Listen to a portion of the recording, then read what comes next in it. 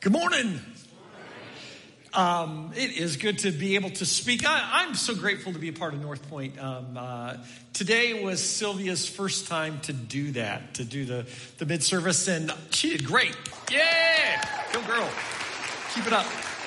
It's fun to be in a place where there's flexibility and freedom to be able to go acoustic and to do all kinds of stuff. We're glad you're here. We're glad you're watching online. We trust that God's going to speak to you today in some really, really cool ways. 4th of July was just a few weeks ago. My family goes to a cottage over the 4th of July at Crystal Lake up by Carson City. This year there were 55 of us there that were there for some part of 8 consecutive days. Our cottage is 800 square feet. My cousin's cottage next door is about 1,800 square feet. So it's probably safer to say that the 55 of us who were there were in 2 cottages, 2 campers, 3 tents, 2 Airbnbs, and 3 hotel rooms. That's kind of what it was. But we had this great opportunity to just hang together as a family, to just enjoy being together. When we're together, we play lots of games. We play board games. We have a big old euchre tournament, all kinds of stuff. We play out in the lake, and we play this game called cornhole. Are there any like cornhole experts here today? Anybody? Oh, come on. I'm going to need a volunteer. Come on up. Ikovich, come on up. Got it.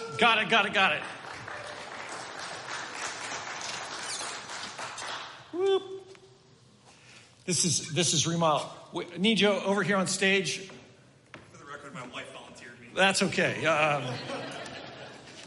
Here we go. What's your name?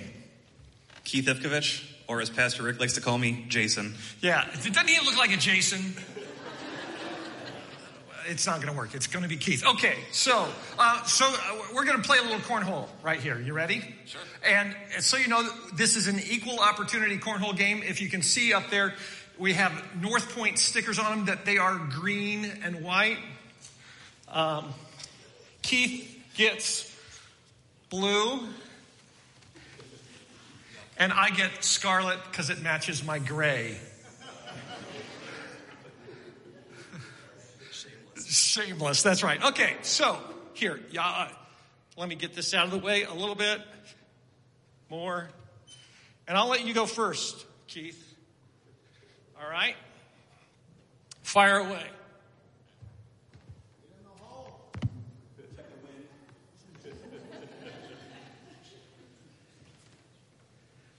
Oh, good.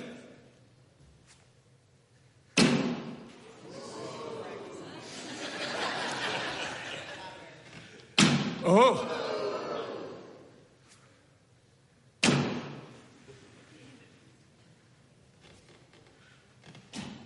Oh. You had a whole week of practice. No.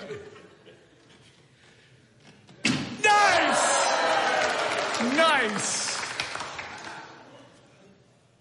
Oh, okay. So here's my question for you. Here, step out here in the light a little bit. When you're shooting, that was a nice shot. Oh, thank you. How do you do it? What's your key for throwing cornhole? Oh, good question. I try to put a little backspin on it. Okay. What do you do with your legs? Do you do anything? Yeah, I always try and keep 3 bags in my left hand, step with my left foot, launch with my right hand. And where's your right hand go? Just straight forward. Straight forward towards the hole. Yep. Good. Give this guy a round of applause. Sweet. And so we're clear the score is 1-0.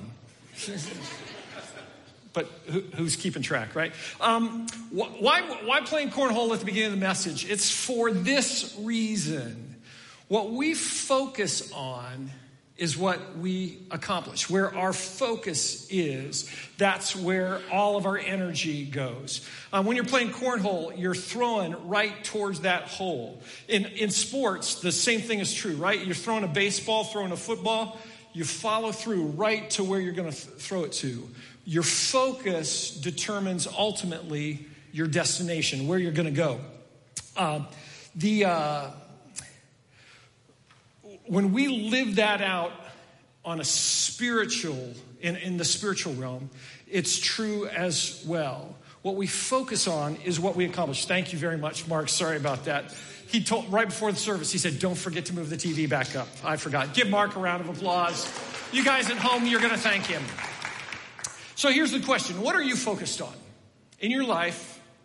What are you focused on right now? If you were to do an inventory of your life, what are you focused on? Are you focused on financial success? You're focused on retirement? You're focused on raising your kids, chasing your kids around all kinds of sports stuff? You're focused on having your life be one of significance? What are you focused on? Your focus determines your determination. Your focus determines, not your determination, your destination. It determines your destination. You get what you aim for. We're in a series of messages that come from the Sermon on the Mount. And the passage that we're going to look at this morning really lives that out in a very clear way. Jesus doesn't ask the question quite this way to say, oh, what are you focused on? But he ultimately gives the answer for what we do with our life in order to have it matter. Take out your Bibles, open up the North Point app, go to Matthew chapter 6. Matthew chapter 6 in the middle of the Sermon on the Mount. We're going to start at verse 19, and we're going to read to the end of the chapter. Jesus says this, don't store up for yourselves treasures on earth where moths and vermin destroy, where thieves break in and steal, but store up for yourselves treasures in heaven where moths and vermin do not destroy, where thieves don't break in and steal. For where your treasure is, there will your heart be also. We've been talking in this series about crazy talk, about the crazy things that Jesus says. Jesus, in this passage that we're going to look at, there are three crazy ideas that he puts out there for us. The first crazy idea is this: don't build an earthly empire. Don't devote yourself to accumulation of stuff. Don't build an earthly empire. Don't spend your life acquiring things that will decay, that will fall apart, that will that can be stolen from you, that are just going to wear out. Have you ever gone through your stuff at your house and looked back and said, oh man, I remember when we first brought this home. We were so excited about it. We can't get rid of it, right? That chair, that recliner, and it's 25 years old, and it's like, you remember that excitement of that new piece of furniture, but it's not new anymore. And it's worn out, and nobody is going to want it. Jesus says, don't invest in stuff that's going to wear out. Don't invest in things that aren't going to matter long term. Don't build an earthly empire. Does that mean that you shouldn't save? Does that mean that you shouldn't have a house and car and a recliner? Not at all. Does it mean that you shouldn't go on vacation? No. Jesus was just saying you got to recognize that everything that you have to hold on to loosely. You have to recognize that you have it, that you're a steward of it, that you're entrusted with it, but you have to hold on to it loosely. I don't know if you've thought about it or not, but everything that you have, everything that you've worked so hard for, at some point in time is going to end up in somebody else's yard sale, right? Or a landfill. It's either going to be in a garage sale or a Granger, one of the two. It's all going to go away eventually. We can't take it with us. Jesus says you've got to have perspective about the stuff that you have and not hold on to it too tightly.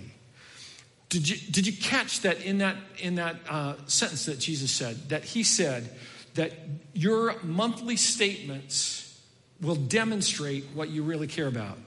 Your monthly statements, your checking statement, your credit card statement, your investments, your calendar, all of those things are going to demonstrate what it is that you're really invested in. We can say that we care about a cause. It doesn't matter what it is. We can say that we care about a cause all that we want.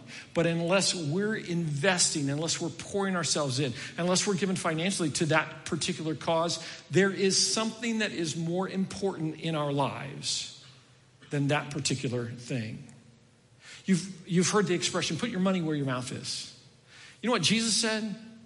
Jesus said, where your money is, your mouth is going to follow.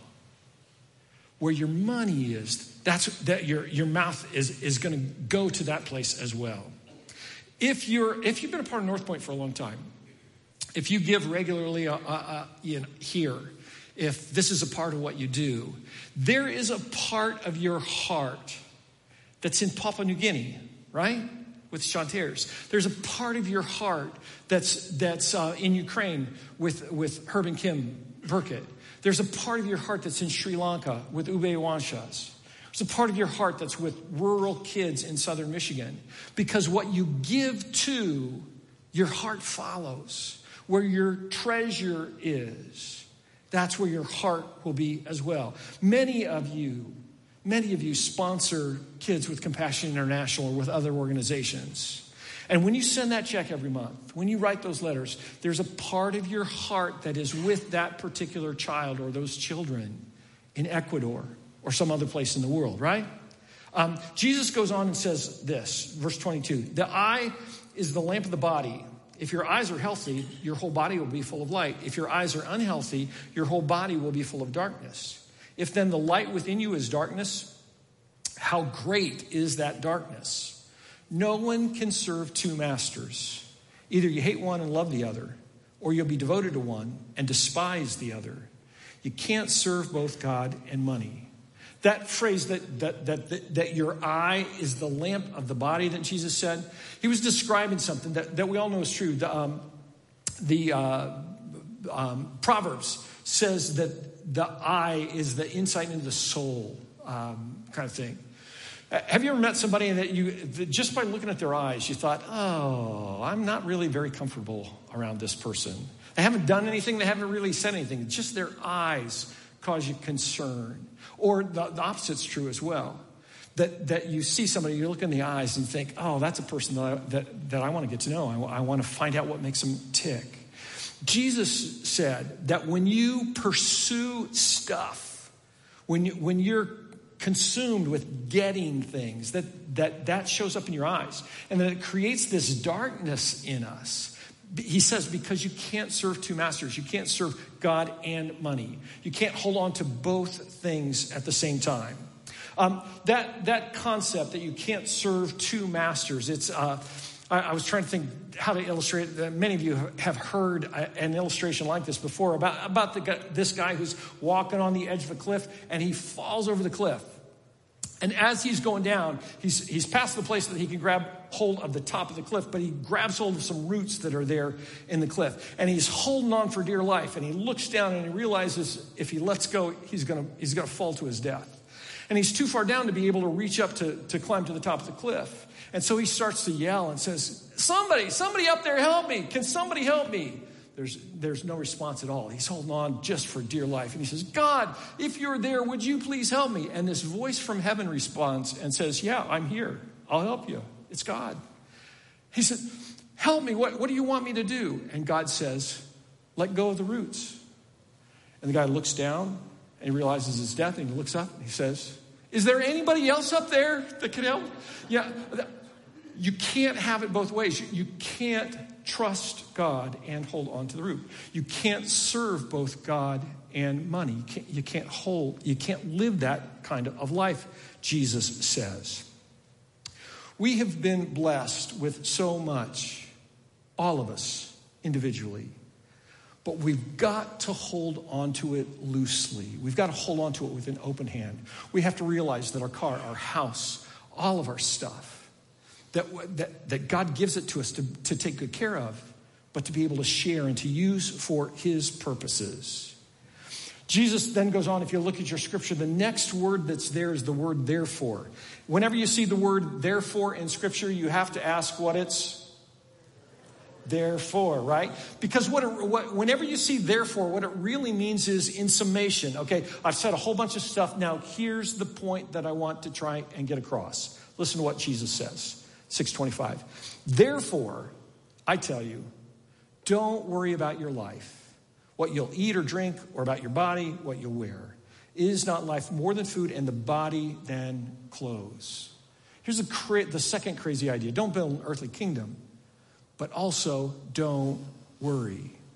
You can't serve two masters. Don't worry. Trust God. That's crazy talk, right? What am I supposed to do? Am I supposed to just trust God that everything's going to work out? The short answer to that's yes.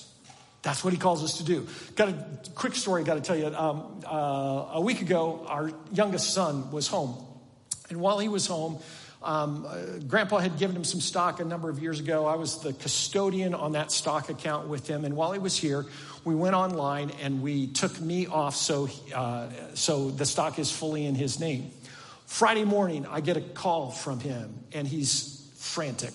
He said, where's my stock? And I said, what do you mean? And he said, I just got online to look at my account, and nothing's there. It's all gone. Dad, what am I going to do? What? That's my money. And I said, don't worry. Everything's going to be okay. That sounded great to a 21-year-old, right? He said, yeah, help me find it first. So we have a conversation. We go through the process. I end up saying to him, you have to understand, son, that when they took my name off, they established a new account in your name. We'll be able to find it in your name. And they did, and everything's good. But we've all experienced that panic, right? You look around and you say, what do I do? I can't, And we hear this voice that says, don't worry, everything's going to be okay. Jesus said, life is more important than the stuff that you worry about. It's more important than your health. It's more important about whether or not you're going to have enough food or enough drink or something to wear. Those are all important things. They're just not the most important. Part of what I love about Jesus, part of what I love about Scripture is that Jesus didn't just give a command and say, do this, end of sentence, follow through. He goes on to give an explanation for us. He goes on to say, okay, if we're not supposed to worry, why are we not supposed to worry, and what are we supposed to do instead? The first thing that he said was, worry doesn't change anything. When we worry, it doesn't change anything. Look at the birds of the air. They don't sow or reap or store away in barns, and yet your heavenly Father feeds them. Are you not much more valuable than they? Listen to what he says then. Can any of you, by worrying, add a single hour to your life? Let me ask a very logical, practical question of you today. Because worry is a very logical and practical thing in our life, right?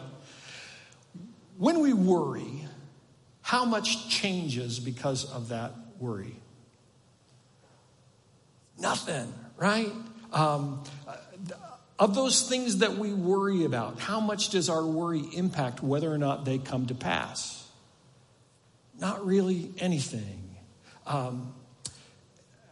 Is anybody, the thing that's the clearest on my mind right now is the Delta variant of the coronavirus, right? Anybody worried about getting the Delta variant? You can raise your hand, you're allowed to. Our worry will not change whether we get it or not, right? Our worry will not change how severe the reaction is that we have if we get that virus. It's not going to change anything. Jesus says, don't worry, because by worrying, you can't make yourself taller. By worrying, you can't add a single day to your life. It's not going to change anything. Don't worry. Trust me. The second reason that Jesus says not to worry is that he said worry doesn't change anything. The second thing that he says is understand how valuable you are to God. Understand how much you mean to him. He knows you. He loves you. He created you. He will provide for you what you need when you need it. Let me read those verses again. Verse 26. Look at the birds of the air. They don't sow or reap or store away in barns, and yet your heavenly Father feeds them. Are you not much more valuable than they? Can any one of you, by worrying, add a single hour to your life? Why do you worry about clothes? See the flowers of the field? See how they grow? They don't labor or spin. Yet I tell you, not even Solomon in all of his splendor was dressed like one of those. If that's how God clothes the grass of the field, which is here today, and tomorrow is thrown into the fire, will he not much more clothe you of little faith? So don't worry, saying, what shall we eat, or what shall we drink, what shall we wear? The pagans run after all these things. But your heavenly Father knows that you need them, and he's going to take care of you.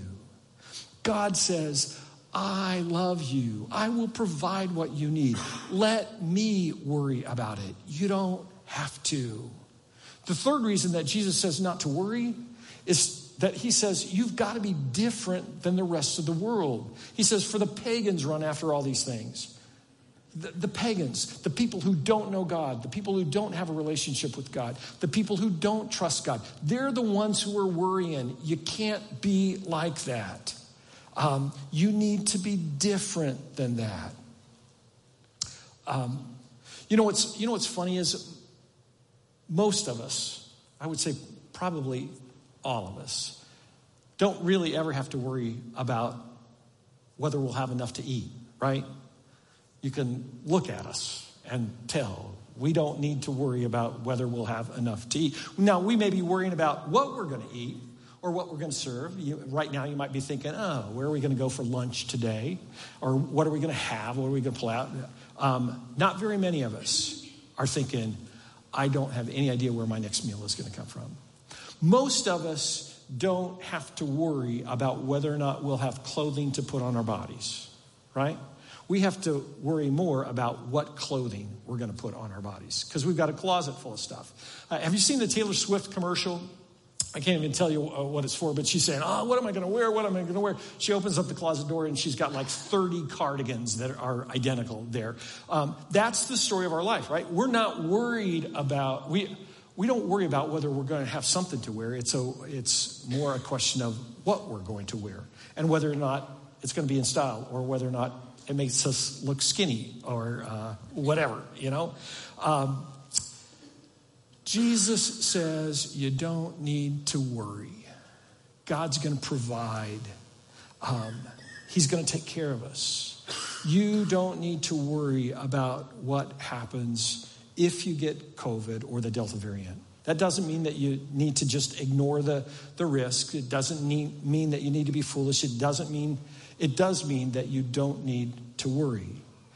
You don't need to worry about how you're going to pay that bill that's going to come that's not expected because your bank account's too low. You don't need to worry about what your spouse is going to do or is not going to do.